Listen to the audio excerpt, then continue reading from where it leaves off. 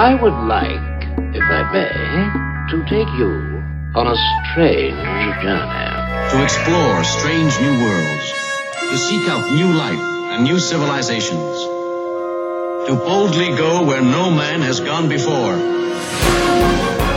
Fangirl Radio.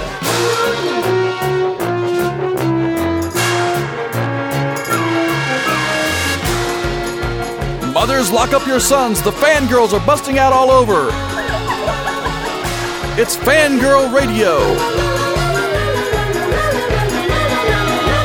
Fangirl Radio.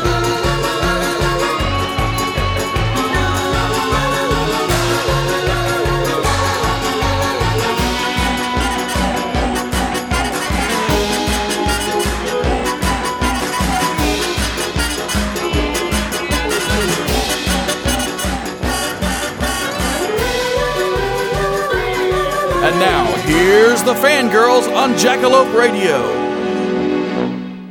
Hello, everybody, and welcome to the first ever episode of the Fangirl Radio Show. I am your host, Jessica Dwyer, and with me are my fellow fangirls and boy. I will introduce them all here. Mr. Todd is our producer, and he is also a bit of a horror geek and a little bit of a geek all around. Say hi, Todd. Yep, all about the comic books. Hey, guys. And also we have with us the infamous and awesome Miss Christy Jett. Hi, Christy. Hi. Christy is a guru of T-shirts, a lover of thin, nerdy boys, and our my resident fellow horror maven. Then also with us we have Ren Willux. She is my mistress of the web. She does my website for Fangirl Magazine. She's also a mistress of the Britcom and the fake wife of Tim Minchin. Yes, that's me. That is her. And also, last but not very much not least, is my graphic goddess and a partial sharer in my brain, Danny Stinger. So hi, Danny. So this show, what I'm hoping to get out of this for everybody that's going to be listening is, fellow geek girls out there and also geek boys, we want to just have a good time and talk about the things that we love that we know you love too. And we're going to show that the girls out here have just as much a right to love this stuff as every boy does. And I've kind of described it to a lot of people as we're kind of the View, only with a personality and soul. Yes. So, guys, if you want to, Christy, why don't you go first? Tell us a little bit about yourself. Well, my name is Christy, and by day, I am like the executive director of service and staff for Fright Rags, which is a horror T-shirt company. I also happen to freelance for Horror Hound Magazine, which I'm sure Jeff knows all about. No, not at all.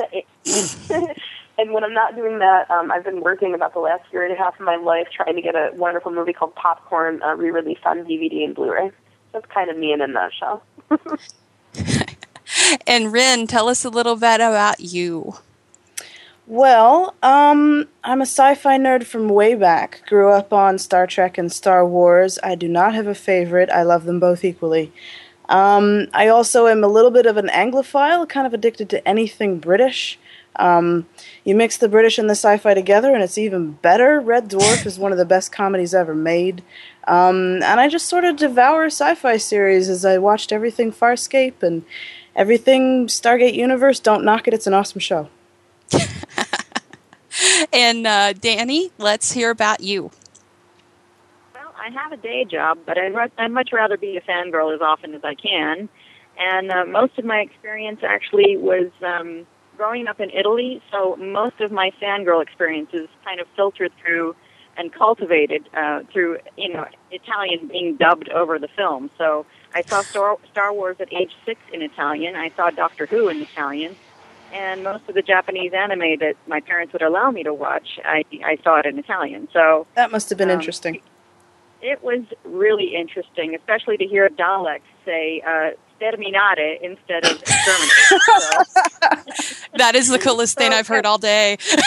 It's just, odd. But anyway, I like anything set in space. I like anything with a fairy tale spin to it, and the whole gamut of superhero films, suspense thrillers, and occasionally a good zombie comedy will get me to the theater. So that includes a cute little blonde, goateed, sort of gingery boy. That always Blood helps. spatter. Oh yeah, exactly. Todd, do you want to give us a little insight into the stuff that you love? Well, it's all things Batman for me. One of my prized possessions is the original cowl that Keaton used in the first Batman. Where do you live? Yeah, my buddy was in the. He was in the She's vaults not there. lying. It's dug out he was in the prop area and dug out an actual mold for this and poured me one and did me right. And of course, all things superhero. Batman's the main thing, and then horror movies. Man, I'm a horror movie grindhouse type junkie. And of course, I didn't know it was called grindhouse until I grew up and found out that's kind of the term they slapped on it there in New York. But those kind of movies were always my favorites. So I'm really into the trashy stuff, the fun exploitation stuff, and I'm also a sci-fi freak. And everyone says, which is it, Trek or Wars? And I have to say I love them both. So it's one of those things. I can't fault that, man. I can't pick between the two, although sometimes Trek just seems to be so much more incompatible. It takes over and has so many far-reaching effects than Star Wars does in a lot of ways. Blasphemy. Well, you know what I'm saying. It's like Trek. I want to have that ideal. I want to be in that universe. I want humanity to grow into that, and that's really what Roddenberry wanted out of it too. That we are respectful to one another, and we have this great society. And I hope we can aspire to be that at some point. And Star Wars, Well, I hope we can aspire to that too. I just hope there's also lightsabers. Exactly. Well, yes. Just being able to make somebody do something just by waving your hand, that'd be cool too. Yes. Oh yeah. Yeah, I have some people I'd like to use that trick on. Jay can do that already. Oh yeah. Yes. Johnny Depp, you will come here. Actually, I actually apparently already speaking to the mind of Johnny Depp because he's doing everything that I want him to. Sorry. That's frightening. I saw the Barnabas picture today, and it makes me happy and giddy. It's just how it is. I have not got to see that. I'm happy to have a subscription to that magazine. I swear, I can't wait till the issue comes in. Todd, you haven't seen the picture yet? I have not. I've seen the picture. It's not big enough for me. I poster posted. size. I posted the big one. I posted the 800 by whatever size. I have it as my background right now on my computer. Awesome. But I am so for people who don't know what we're talking about, of course, Dark Shadows and the Johnny Depp remake, re-envisioning with Tim Burton, and they're really not re-envisioning much. They're making it look just like the original, and it's kind of insane how much Helena Bonham Carter looks like Grayson Hall in that picture. Cool. And Johnny Lee Miller doesn't. I love Johnny Lee Miller. He doesn't look like Johnny Lee Miller. It's creepy how much he looks like who he's supposed to, which is Louis Edmonds. And if he could look like Dade from Hackers all the time, that would be awesome. In a black leather dress. Yes. Zero cool. Crash and burn. Christy's probably like, what the hell? So, speaking of Christy, as we've said, works for the wonderful and takes my money all the time, Fright Rags, and yes, and she knows that. That's why she's laughing, because I pay a lot of her salary for as much as I buy. So you should buy them too. And hopefully, I believe you guys are getting ready to re-release the "We Belong Alive" T-shirt. Are you not? Well, that's the hope. I mean, we originally released it's a breast cancer awareness shirt, and it's modeled, it's a parody modeled after the Janet Jackson album cover, where her breasts are being cupped, but in this one, it's Frankenstein cupping Bride of Frankenstein's breasts. But it's a breast cancer awareness, and originally we did it because a friend of the company was actually battling breast cancer, and we wanted to raise money for her. We wanted to figure out some way to do something nice for her, so we released the shirt. We donated all the proceeds to her. And this time around, we're thinking of re-releasing it with the hopes of donating at least half of everything that we make to the Susan G. Komen Breast Cancer Fund. So that is the hope right now, yes.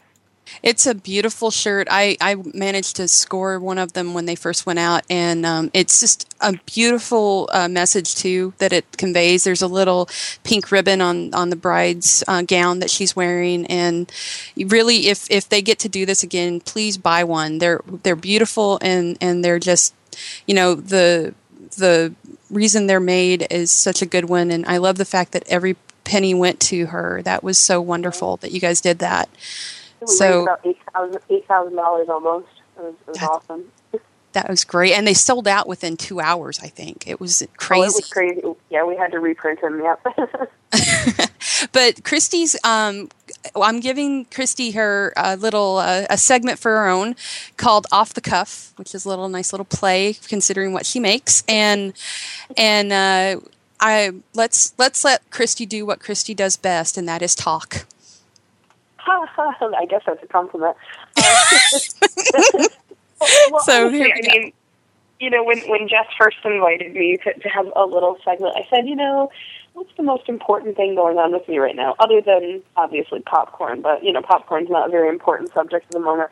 But one thing that has been really big in my life over the past few months has been a proposed sequel to a film called Behind the Mask, and this is a film that was made back in '06.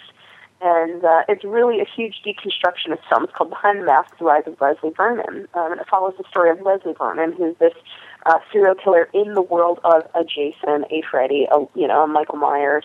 And he's sort of making his comeback. And the film follows, Leslie Vernon in documentary style. And it just it really deconstructs all of those things that we see in horror movies. It's suspension of disbelief, but instead, it spells everything out for you. Well, I was madly in love with this film, absolutely madly in love with it. And, recently, a few months back, I was on Facebook, and all of a sudden I see this ad for the new fan page for a sequel, and I'm like, oh my God, I've got to check this out. Well, it turns out it's not necessarily a fan page for the sequel in terms of, okay, this is about to come out. Well, they're trying to raise money to make a sequel. Originally, the original screenwriter, David Stevie, got back together with Scott Glosson and the director, and even the star, Nathan Basil, who played Leslie Vernon. They were all ready to just, jump right back in. And they took the idea back to Anchor Bay, who released it back in '06. Everybody liked the idea. It seemed like everything was going to go just fine, and Anchor Bay was going to, give them the funding for it. But, very soon after, they decided, no, we're not going to, with no real explanation. More of the what they explained is there's just no money in this right now. When I hear something like that, it's kind of hard to believe, because Behind the Mask, it sold over 250,000 copies. And for a direct-to-video market, that's ridiculously good.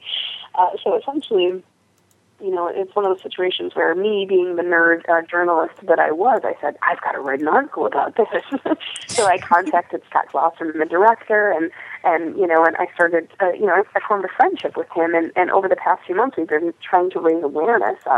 If you go to the Facebook page for the fan, for Before the Mask, it's just facebook.com/Before the Mask.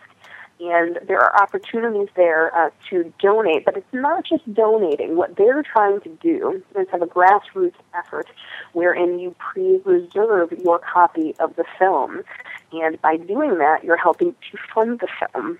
The only thing that's a little sort of hard to believe about all of this is, obviously films are not cheap, and the budget that they're looking for is close to $1 million. However, recently, it has come to light that they have found a financier who is willing to match any amount that they raise. So honestly, they're trying to raise about $500,000 right now. The reason that I'm so passionate about this, it's one of those movies that when it came out, I was just completely blown away by it. And it's one of those things that I think if the horror community knows enough about this, and they understand how important it is to raise this money and get an original film sequel made. This isn't just the same old rehashed BS over and over again. I really think is important for the community to get behind. So my plead with the listeners out there is to really give this a chance and spread all the word you can about getting a sequel to Behind the Mask made. So that's sort of where I'm standing right now.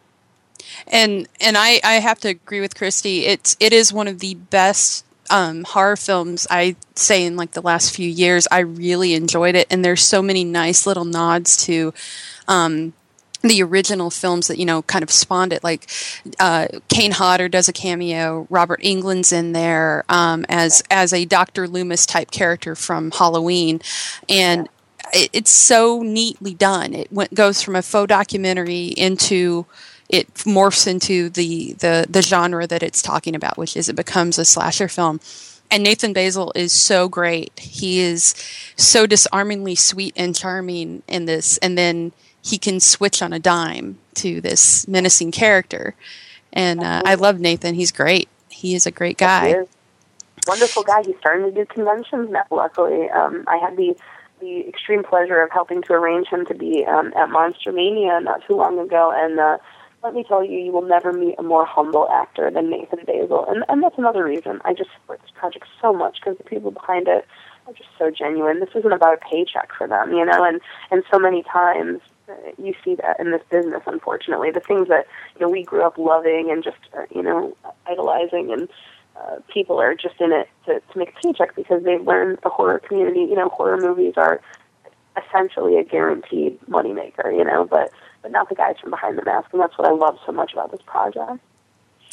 And it's, you know, and like I said, I got to actually, one of my first interviews for Horror Hound was with these guys, so I know how nice they are and just great and genuine and into it that they are. So if you can, please donate towards it, because I really want to see what they do with this. I absolutely loved it, and has absolutely nothing to do with the fact that they filmed it in Portland, which is only a little ways away from me.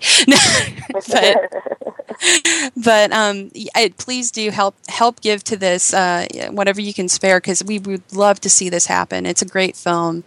And speaking, kind of leading in from that to what I wanted to talk about briefly before our very special guest shows up, I wanted to talk about fan videos and fan-made films that are online. I don't know, and Todd, this is probably something that you know a little bit about if you're a Batman fan. There are some great movies out there that are fan-made and fan-funded that are based off of the stuff that they love and they wanted to continue on with.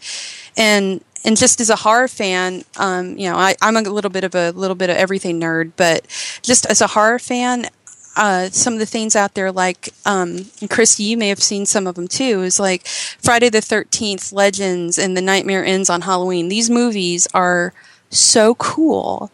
Have you seen any of those that have been made, like the spawns from like the Halloween films that they've got out there? I cannot be a liar. I will be honest. I have not seen those. I mean, here's my whole feeling on fan films. I think that there are a lot of situations where fans, they're not taken as seriously that they should be by studios. You know, studios go out and they make a film. They pretty much go against everything us fans want. But the thing that I do love about fan films is they take everything, because they don't have a studio telling them what they can do, what they can't do. And sometimes they can make a far more genuine product just based on that. And that's what I really do love about fan films. I mean, I guess it's one of those duh things, you know, it goes without saying that obviously a fan film is going to have more heart in it than a studio film, because once again, it's a situation where it's not a paycheck, you know what I mean? It's their heart, and that's what's wonderful about it. Oh yeah, and like I was saying about the Batman movie, the Batman fans, and it seems like the Batman fans, Todd, you guys are the ones that are out there making the comic book inspired ones. There's some others, but the majority that I've seen, and they're really good, are the Batman movies. Like there's one out there called Grayson, which is it's a trailer for a movie, actually. It's not a real movie. I wish they would make it. That has Dick Grayson donning the Robin gear because Batman has been killed, and there's like some sort of there's something happened, and it involves Superman and Wonder Woman, and everyone knows what happened to Batman and was a part of it, but no one will tell him, and it's up to him to take on. So Dick Grayson fights Superman in this, and it's like a serious badass flick, and I would love for this to be made. But there's also one of the best ever, and I think I've introduced Ren and I introduced Danny, I think, to this, was the Joker blogs. Yes, I was just going to say, the Joker blogs blew me away. I was just stunned. I couldn't believe how good the guy was. His Joker is flawless. He really did, he did channel Heath Ledger's Joker. So it was terrifying. Yeah, and the other thing that I was just so stunned by was, I mean, the production, you could tell it was a fan film, but they did a really good job with it. They lit it. They had interesting angles, so they took some care in that.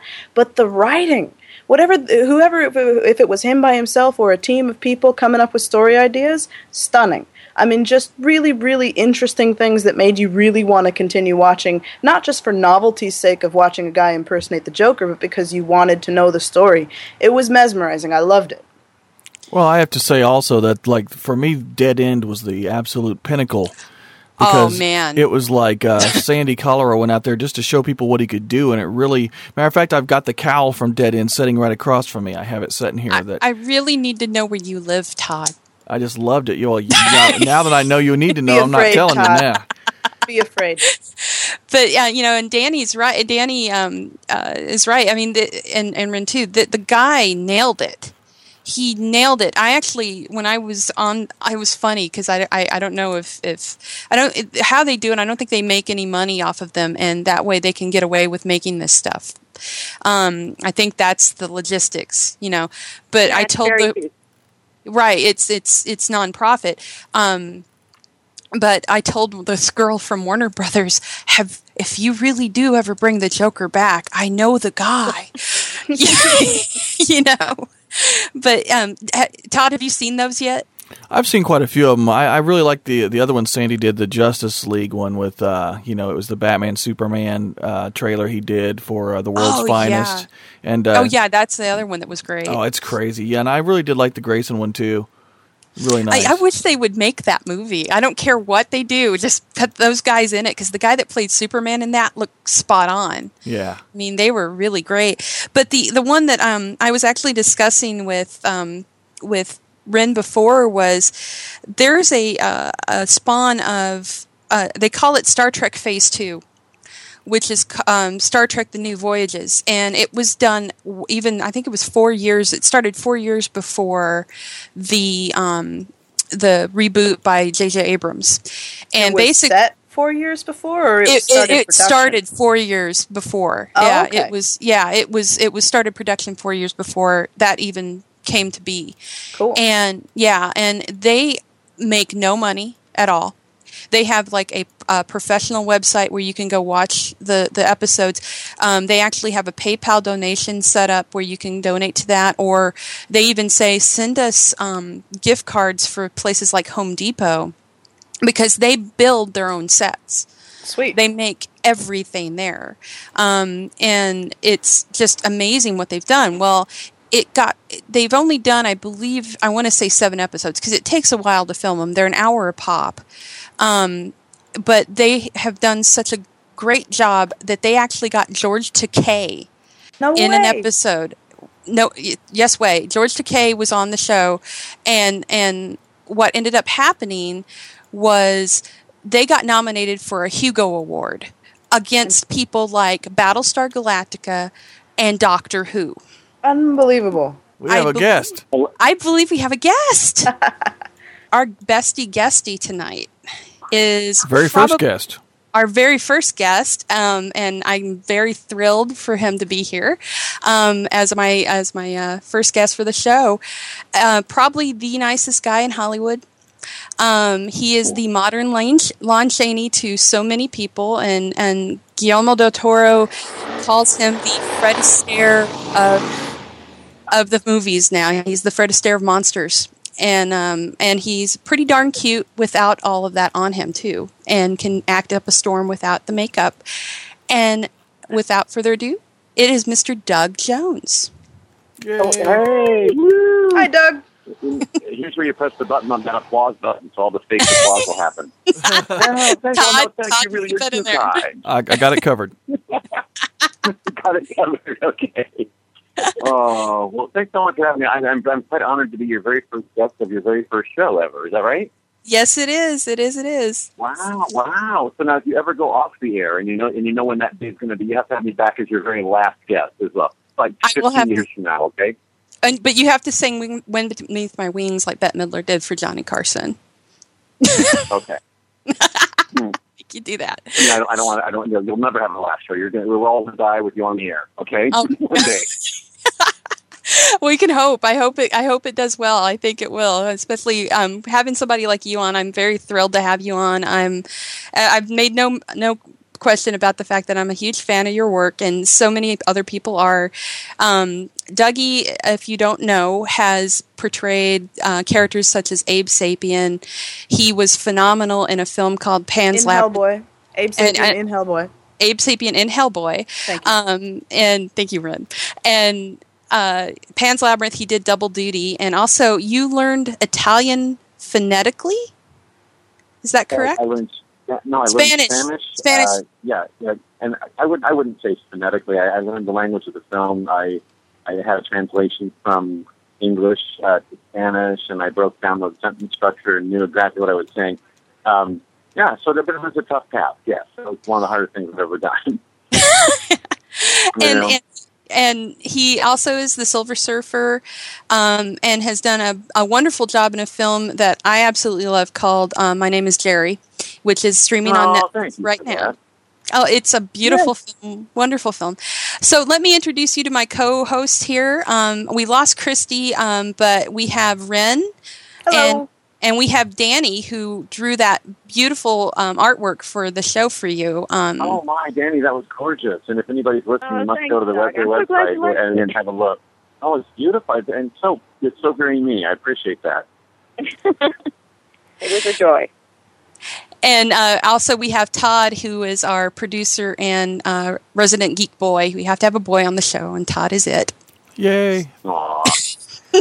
well, lovely. Oh, that's very, very kind. You know, yeah, the artwork that Danny did was titled Doug Jones, The Fred Astaire of Monsters. You did give credit to Guillermo del Toro. That is something. That's an actual quote of his. Your call has been forwarded to an automated voice messaging system. Oh, no. Is not available. At the tone, please record your message. When you finish recording, you may hang up or press 1 for more options. To leave a callback number, press 5. Oh, please. This is going to be a great message. Yeah, it was trying to call back. I know. You're going to be hearing us on the air. That's going to be great. Well, I think Christy had to leave, so that's fine. That's fine. But and we can edit this out, which is why we don't do this really live. Things like this happen. I've learned. So you've got the three of us. So I thought we'd do this kind of roundtable, Dougie, because I know Danny and Ren both have questions for you, and I have some for sure for you. So I'm going to start off first with, I want to know about this movie called John Dies at the End that I saw a great picture of you looking pretty dead. Oh, I was just going to ask about that. Right. Well, the images from John Dies at the End just came out on AintItCoolNews.com, and then they have been forwarded and pasted on every other site just in the last few days, right? Yeah, it just did. Right. John Dies at the End was a book by David Wong that he wrote online. It was the only readable online way back. And it had something like 70,000 views or reads. And so they ended up publishing it in paperback form, and then a hardback version just came out in 2009. So it's a book. It's a sci-fi comedy book that's had a huge cult following. And Don Coscarelli adapted it into a screenplay, which is also equally as charming, funny, quirky, sci-fi-driven, lovely love. It's a big mess of love. And there's a character in this story named Roger North, and that's me. So Roger North comes from another dimension, and there's the two leads of the movie are two young kids, like two early 20-somethings, and they're the ones. It's their story you're following, and one of them is named John, of course, and so I think you know what happens to him by the title. But But they are sold some kind of like what's called soy sauce. It's like that's from some kind of it looks like a drug dealer, and this soy sauce it actually you can see into the other dimension when you drink it. And so these kids, but not everybody can see as much as these two can, or especially the one. So I then am one of these. I come from this other dimension that they're now looking into, and I've been observing them for a while. And so finally, I make the crossover, and I come into their world, and I introduce myself and explain what's going on and what's happening to them. And a lot of exposition comes from me, and they. But I'm also fascinated with their world because I've been observing them for so long. And I've got all these innocent, like little boy questions about how life is handled here with humans, you know. So the picture you see of me is very, of course, tall and skinny, and with very pasty white skin and dark circles under my eyes and odd clothing. So that's really all the more transformation I had to go through physically, was just kind of like a human that doesn't look quite right. And anyway, John Coscarelli he also directed the film, and you know his name from Phantasm 1, 2, and 3, and from The Beastmaster and Bubba Hotep. So he's a brilliant filmmaker, and he understands the quirky funny absolutely. So he's now through this experience, he's now in my list of top 7 favorite directors I've ever worked with in my life. Oh wow! So there you go. Well, I saw that Angus Scrimm is listed on the credits too, so he's in this as well. He is. Angus Scrimm, along with Paul Giamatti and Clancy Brown. Yeah, I saw the Clancy Brown picture with him, and he had like a couple of twins with him or something. Yeah, a couple of hot twins. Let's throw that in there. Okay. Well, I wasn't going to say, but yeah. No, that's implicit. That's implicit when you say twins, right? I know that's implied, of course. Yeah. Yeah. Nobody has. Well, unless they're conjoined or something. Right? Oh my goodness! You crazy fangirls. We're also starting a band, Doug. We're calling it Dougie Jones and the Fangirls. I thought you'd want to know. Oh, Dougie Jones and the Fangirls? Yeah, that's our band. I think this is going to fly. You guys, we seriously have to write music and play it and sing it and do it and travel the country. It's done. You got it. We'll make T-shirts. Yeah, totally. I'm down. Well, you know what? We'll play at conventions. Yeah, Jay, can you sing? There you go. Built-in tour. No. Someone else has to sing. Doug can sing. Huh. That's the whole point. That's the whole point. I can write the music. Todd can write the music. There you go. Hey, I just need to learn an instrument. Does Rock Band guitar count? Like, you know, with the clicking? I can be like South Park and click my way through the song. So, Ren, do you? Let's move it along to Ren. Ren, do you have a question for Dougie? I do indeed. I really wanted to ask you about somebody who I am a major fan of, and I'm sure I guess you are too. I'm a movie buff, and I studied it for a while. Guillermo del Toro is one of my favorite filmmakers. I want to eat his brain and ingest all his wonderful ideas. I know, right? Yeah, and I know you've worked with him on lots of pictures, and so I was just really hoping you could just tell us a little bit about the man and what it's like to work with him, and maybe there's a little insight as to how he does what he does. Well, sure. Well, yeah, I love talking about Guillermo del Toro because he's also on my list of top 7 favorite directors I've ever worked with in my life. I would be scandalized if he was not. Yeah. But in fact, I mean, and every director on that list knows that Guillermo's got the first position, and no one argues with that. So, Guillermo del Toro, when you work with him, you're working with an absolute genius. Mm-hmm. And but he's a genius who's not quite sure of it. You know what I mean? And that's the most humble and wonderful kind. Oh, yeah. He's an insecure little 8-year-old boy who is a fan and a geek himself. He likes creepy crawly monsters, and he likes to watch movies with monsters in them. So that's where he starts, right? He's also so cool. He's the smartest, well-read, well-watched, well-cultured man I've ever known. Cool. And even bilingually, he's got the biggest vocabulary of anybody I've ever known, whether it's in English or Spanish. and it's brilliant. The way he understands the human condition. I think that's when he writes a script. He writes everyone with a sympathy to them that we can all relate to, even if it's the bad guy. You know what I mean? Yeah.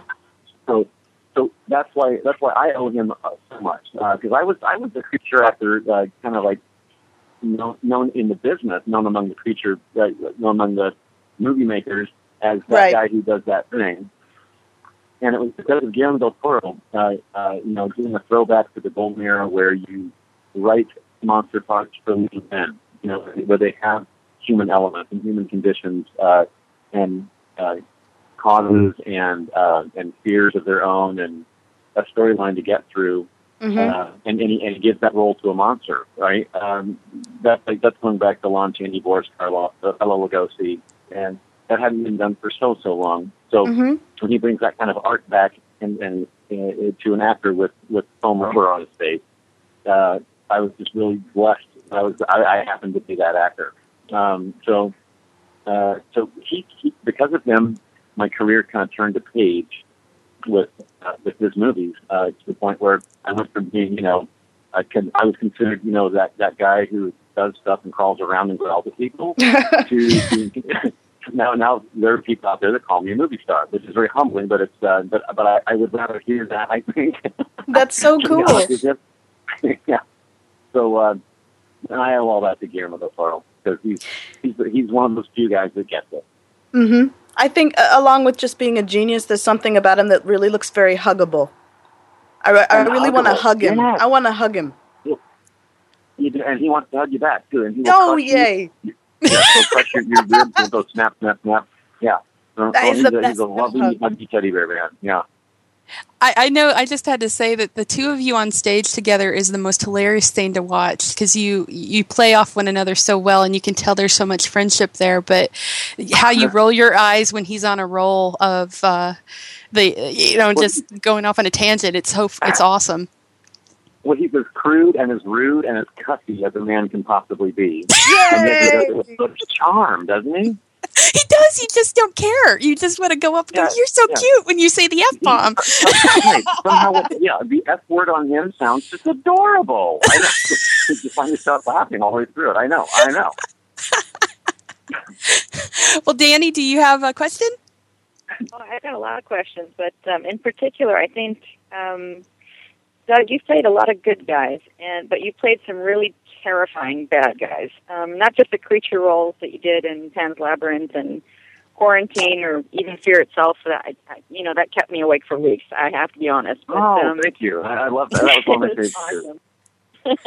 But also the shopkeeper in the film short The Candy Shop, which was just incredible and artistic and at the same time, pretty disturbing. How do you approach roles like that can be sort of uncomfortable psychologically? Yeah. Well, first of all, thank you so much for knowing about The Candy Shop. That's it's one of those short films. I love doing short films with a cause and with a purpose, and that's one of those projects that I poured my heart and soul into. For those who don't know, The Candy Shop is a 30-minute film that addresses the issue of child sex trafficking, but in a very creative way that never really fully says it out loud. And the metaphor for child sex trafficking is this candy shop, where I'm the candy shop owner and I lure children into my store. I turn them into candy in my back room and then put them out in the front window as lollipops for all of my older gentlemen customers to come in and purchase. And it's really beautiful. Right. So we're telling our audience that's what's happening to our kids, and it's happening right here in the United States, where runaways and toss-away kids that parents aren't paying attention to, or their kids that are getting lured away from by Craigslist ads or whatever, and they're being then tossed into the system, and they're promised a sense of family, they're promised money and the whole thing, and they end up being enslaved to an opportunistic beast who's making money off of them and selling their body and a little piece of their soul with it. You know what I mean? I would almost say I would almost say Toddlers and Tiaras is on that same, or pretty close to that level too. This is me, but that's show horror films. Yeah. No, it is. It's absolutely an atrocity. And so when you hear the word trafficking, it's not just happening where in other countries. It's happening right in our own backyard. and I filmed that candy shop in Atlanta, Georgia, where that is the problem there is more per capita than anywhere else in our country.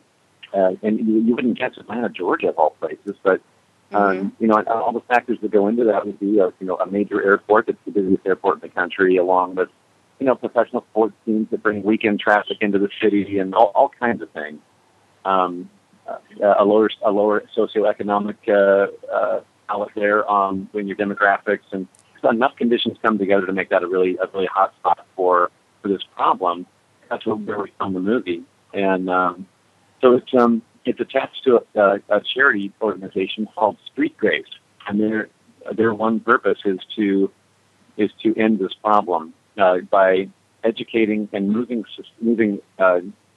cities, towns, and people that live in them to action to stop it.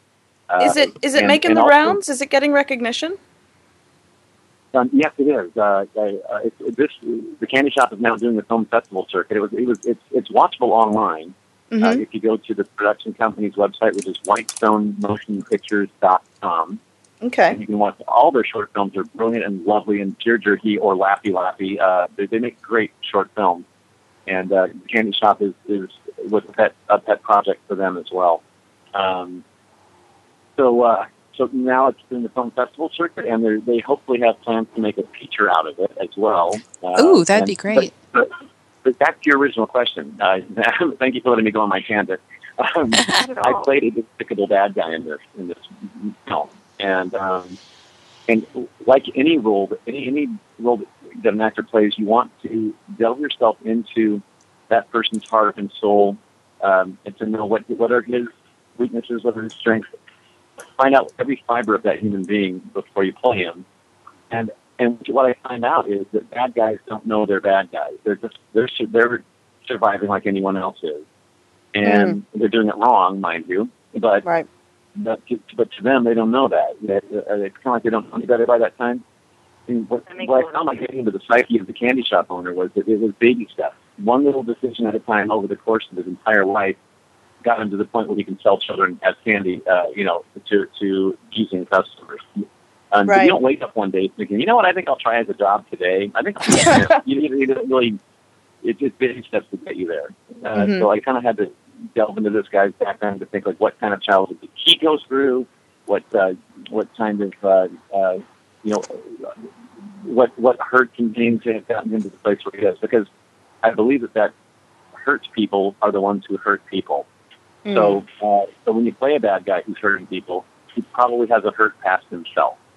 So that's kind of where a character like that came from. Now, when you're playing something like the Pale Man in Pan's Labyrinth, with eyeballs in your hands and a hunger for children to eat them, there's not quite enough tactical character study. You can't go interview somebody at a nursing home who has the same condition. You know what I'm saying? Right. How do they get there? Yeah. Basically, you have to kind of come up with a fantasy background for yourself. And again, the Pale Man, he doesn't know he's evil. He wakes up from these slumbers of his when a child breaks the rules that they were given, and he's hungry. That's all he knows. He's hungry and he wants to eat. That's like us with a piece of bacon in front of us. Yep, I'm hungry. I'll eat that. I have to tell you, that creature terrified me more than anything I've ever seen on screen ever. Well, that thing scared the hell out of me. Aw, that's very sweet of you. You wouldn't expect that. Like, I scared you to death and you can't. Oh no, I made it as a compliment. Every syllable is a compliment. It scared the hell out of me. Well, he kind of looks sort of frail. He looks a little frail at first. I mean, you don't expect him to be as strong and as overpowering and as frightening as he is, but. And then he rips the head off. Yeah, and then he rips the head off of Fairy, and it's like, oh my god! It was everything. It was the bottom half of him being just like hip bones, and it was the whole thing. Yeah, I'm just having flashbacks. This is bad. I mean, it's good. It's good, but oh man.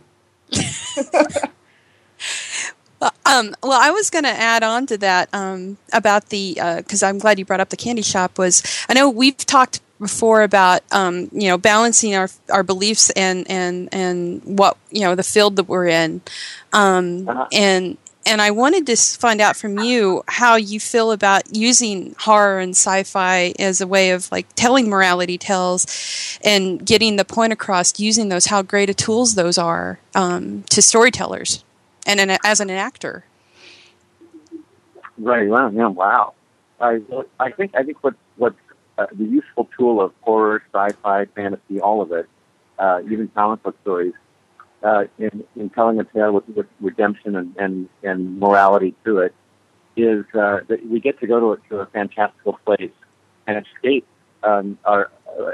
escape our real woes when we see these kind of movies anyway. And if those movies touch on real human elements and real human conditions and real human problems, you watch these fantasy characters work through them heroically and redemptively, then you can go, gosh, that was a great movie, but you walk away with it inspired to go home and tackle your real life. You know what I mean? Mm-hmm. That's what I get out of it anyway. And I think humans innately make I've just lost the word. Connections. Humans, we just make connections in everything that we see and hear, and so you walk away from a sci-fi film going, gosh, that was great, and then you realize there's a parallel. You know, you see something and you go, that's just like, the humans hating the X-Men because they're different. That kind of thing. Right. And then stories with parallels and I think that's a very effective type of storytelling. I mean, Jesus himself did it in the Bible a lot. Getting a point across by talking about, the parable of the so-and-so and the Mr. Such and Such, right? Yeah. So I think that's what horror. That was a great parable, by the way. I'm saved. I know. Yeah. I know. Well, and I think that, we go back, speaking of the Bible, we go back to the Bible and a lot of people are like, oh, it's not cool anymore or whatever. So they take at the core. It's kind of funny to me how people don't realize, or they do finally realize, things like Superman are a Christ parable. They really are. The Christ-like imagery and the parable and Christ imagery and parallels all throughout comic books. That's what I even playing the Silver Surfer. I found a lot of that element to that character when I played him. I got very inspired by his sacrificial ways and his angelic way. Totally. So I'm right there with you on that one for sure. So Rin, do you have another question? Do I have another question? Oh, you started talking about Jesus, and I started to nod off. Sorry. No. You're a terrible person. I'm horrible. I know. I'm really sorry.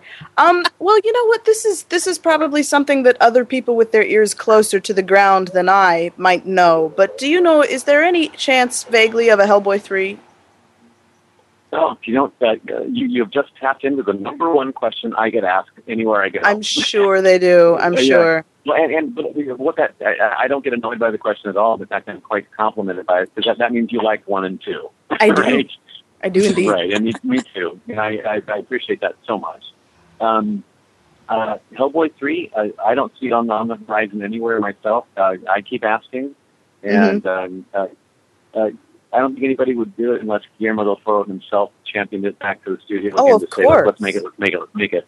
And he's got so much on his plate between now and his death that there's no way he's going to finish it all. Yeah. I'm going to piggyback on her. I'm sorry. I was going to piggyback on her question with one that you probably get asked all the time too, which is Frankenstein. Yes. Well, there you go. That's another one that he wants to do before he would ever attempt Hellboy 3, probably. Frankenstein is still in development at Universal Pictures, and last I heard that he gave them a treatment for a script in August, like a couple months ago, or last month. And so there's not a full scripted, the script is not fully worded yet. And he's taking his time with it, but he's also working on Pacific Rim in the meantime. He's prepping that in Toronto right now to start shooting in November, from what I hear. So he's, Frankenstein for him has been a lifelong dream to make, because when he was a kid, that was the book that inspired his love of monsters, and that was the movie with Boris Karloff that inspired his wanting to make movies that have monsters. Awesome. So this property is something near and dear to his life, to his heart, to the child in him, So he's not going to rush into it and try to knock one out as fast as he can. Yeah. So if there's not a script yet, he's going to wait until he's inspired and he's going to let it come out of him naturally and organically and in time. If he's working on another film in the meantime, don't hold your breath right now. But he can make whatever he wants. He can make anything he wants. He can write a screenplay for the phone book. I'll watch it.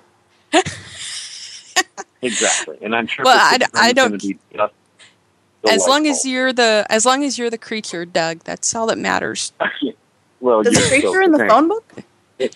A creature in the phone book. I didn't know that I was attached to play the Frankenstein's monster until a journalist told me that they had just talked to Guillermo del Toro minutes before me at a red carpet. I was going to make it on Frankenstein, and now Doug Jones is going to play the monster. And I was like, good number. I was very happy that night, if you can imagine. Yeah. Actually, that was at the red carpet of the Hellboy 2 premiere. So I was having a great night. I was there to see myself on film, and I heard that news on the way into the building. You can what a night. What a night. Yeah. Sure. So, Danny, do you have a question? Yeah, actually, on the subject of dream roles, you're very musical, you sing beautifully, and obviously your physicality is legend. So how is it you haven't headlined a Broadway show yet? You know, it seems like kind of a natural move for you. You have sort of tapped thinking, into yes. You know. Yes. Okay. I love that you brought that up because anytime anybody asks me what's something you haven't done yet that you love to do, I would love to do Broadway. I would love to, and can I be specific about this? Yes. I would love to play Jack Skellington in a Broadway version of Nightmare Before Christmas. Oh my God! You just made us the 3 happiest women in the world. Just made multiple Squeen happy. No. So that's perfect. So hopefully Tim Burton's listening to the show, and he'll go, "Oh my gosh, that's a great idea." That has to happen. Oh my God, that is now my new ambition. I'm going to feed that into my brain so when they eat it, they can know that this needs to happen. You're very. I think I have the subject for our next Fangirl cartoon for the Halloween version. God, there you go, the Halloween special. There, Danny, you've got it. There you go. All we'll right. have it on for you, Doug, at least, and then we'll just give it to everybody we know. There you go. There you go. Well, Doug, I actually had a question about, after seeing how amazing, I'm going to pimp this movie to everybody. My name is Jerry. Is so good. Thank you. I really love it, not just because you're an eyeliner, but because you're good in it, and it's such a good. It was my dream. Dougie got eyeliner. It was great.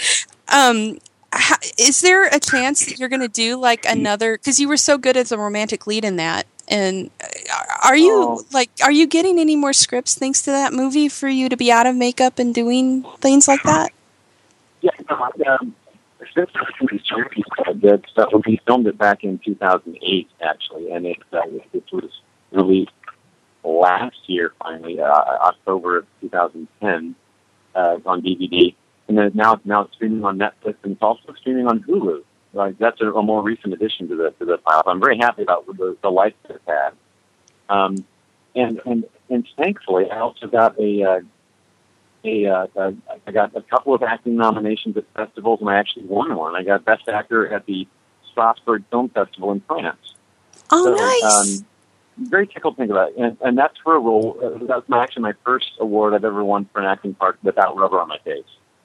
So, in My Name is Gary, I get to play a middle-aged white guy going through a midlife crisis, and it's a very basic slice of life story about this sad sack who is at that midlife where you reinvent yourself and try to ask yourself all the important questions like what really matters in life, and have I achieved anything? Have I made anything of myself? And what do I do from this point forward?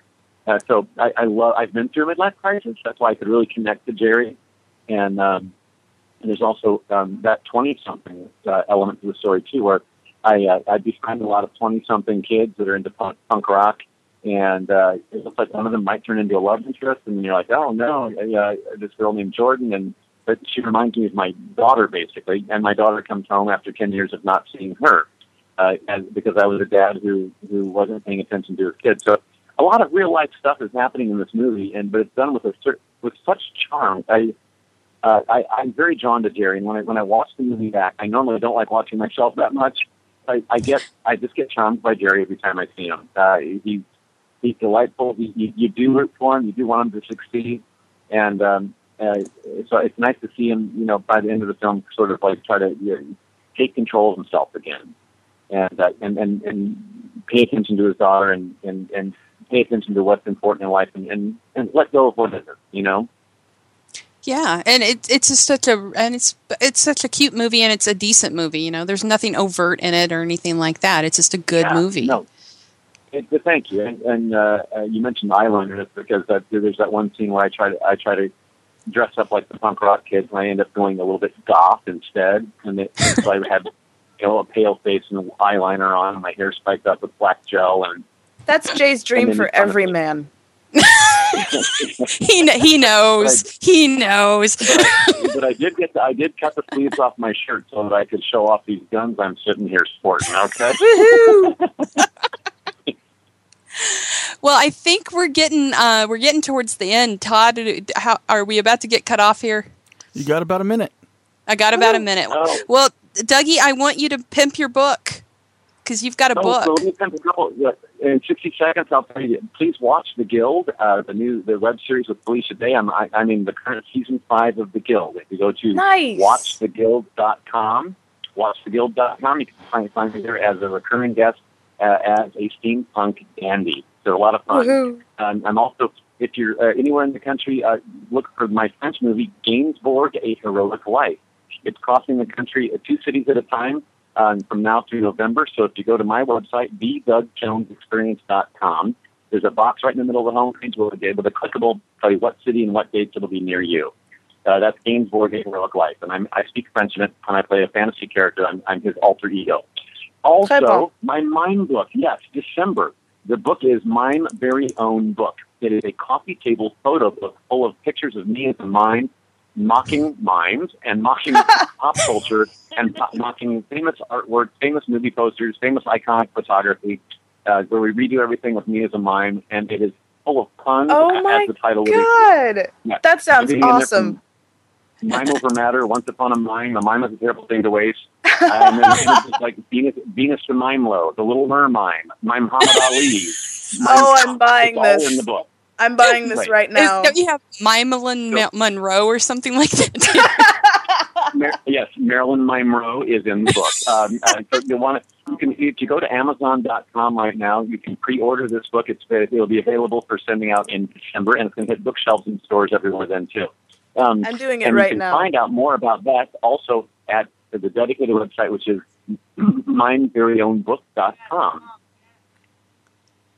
Awesome. Well, Dougie, thank you so much for being a part of the show and being the first episode and being the first guest for us. We had a great time talking to you. No. I want you to come back if you can when you're not busy because we love talking to you and you made it a multiple squee. Oh, good. Well, I'm glad that we can do the Virgin show together. Yay! Yay! So much, Doug. Okay, thanks for having me, you guys. Love you all. Thank you so much. Bye. Bye. Okay. Bye. Bye. And so there you have it, everybody. This was the first episode. I hope you had a great time. I hope you enjoyed hearing Dougie talk about all of this, all of his great work and the stuff he's got upcoming. Please check out The Guild. He is great in it, as is Felicia Day and the rest of the cast. It takes place at a Comic-Con type environment this season, and Neil Gaiman actually shows up in an episode as Neil Gaiman. So, thank you once again from Christy, from Ren, from Danny, Ren, say goodbye to everybody. Bye, everybody. Bye, everybody. And Todd, Thank you so much. My pleasure. And we will hopefully be back next week with some more goodies for you to talk about and some more guests upcoming. And I'm working on some cool stuff, hopefully for the month of October, so to celebrate Halloween. And thank you once again. This has been the Fangirl Radio Show.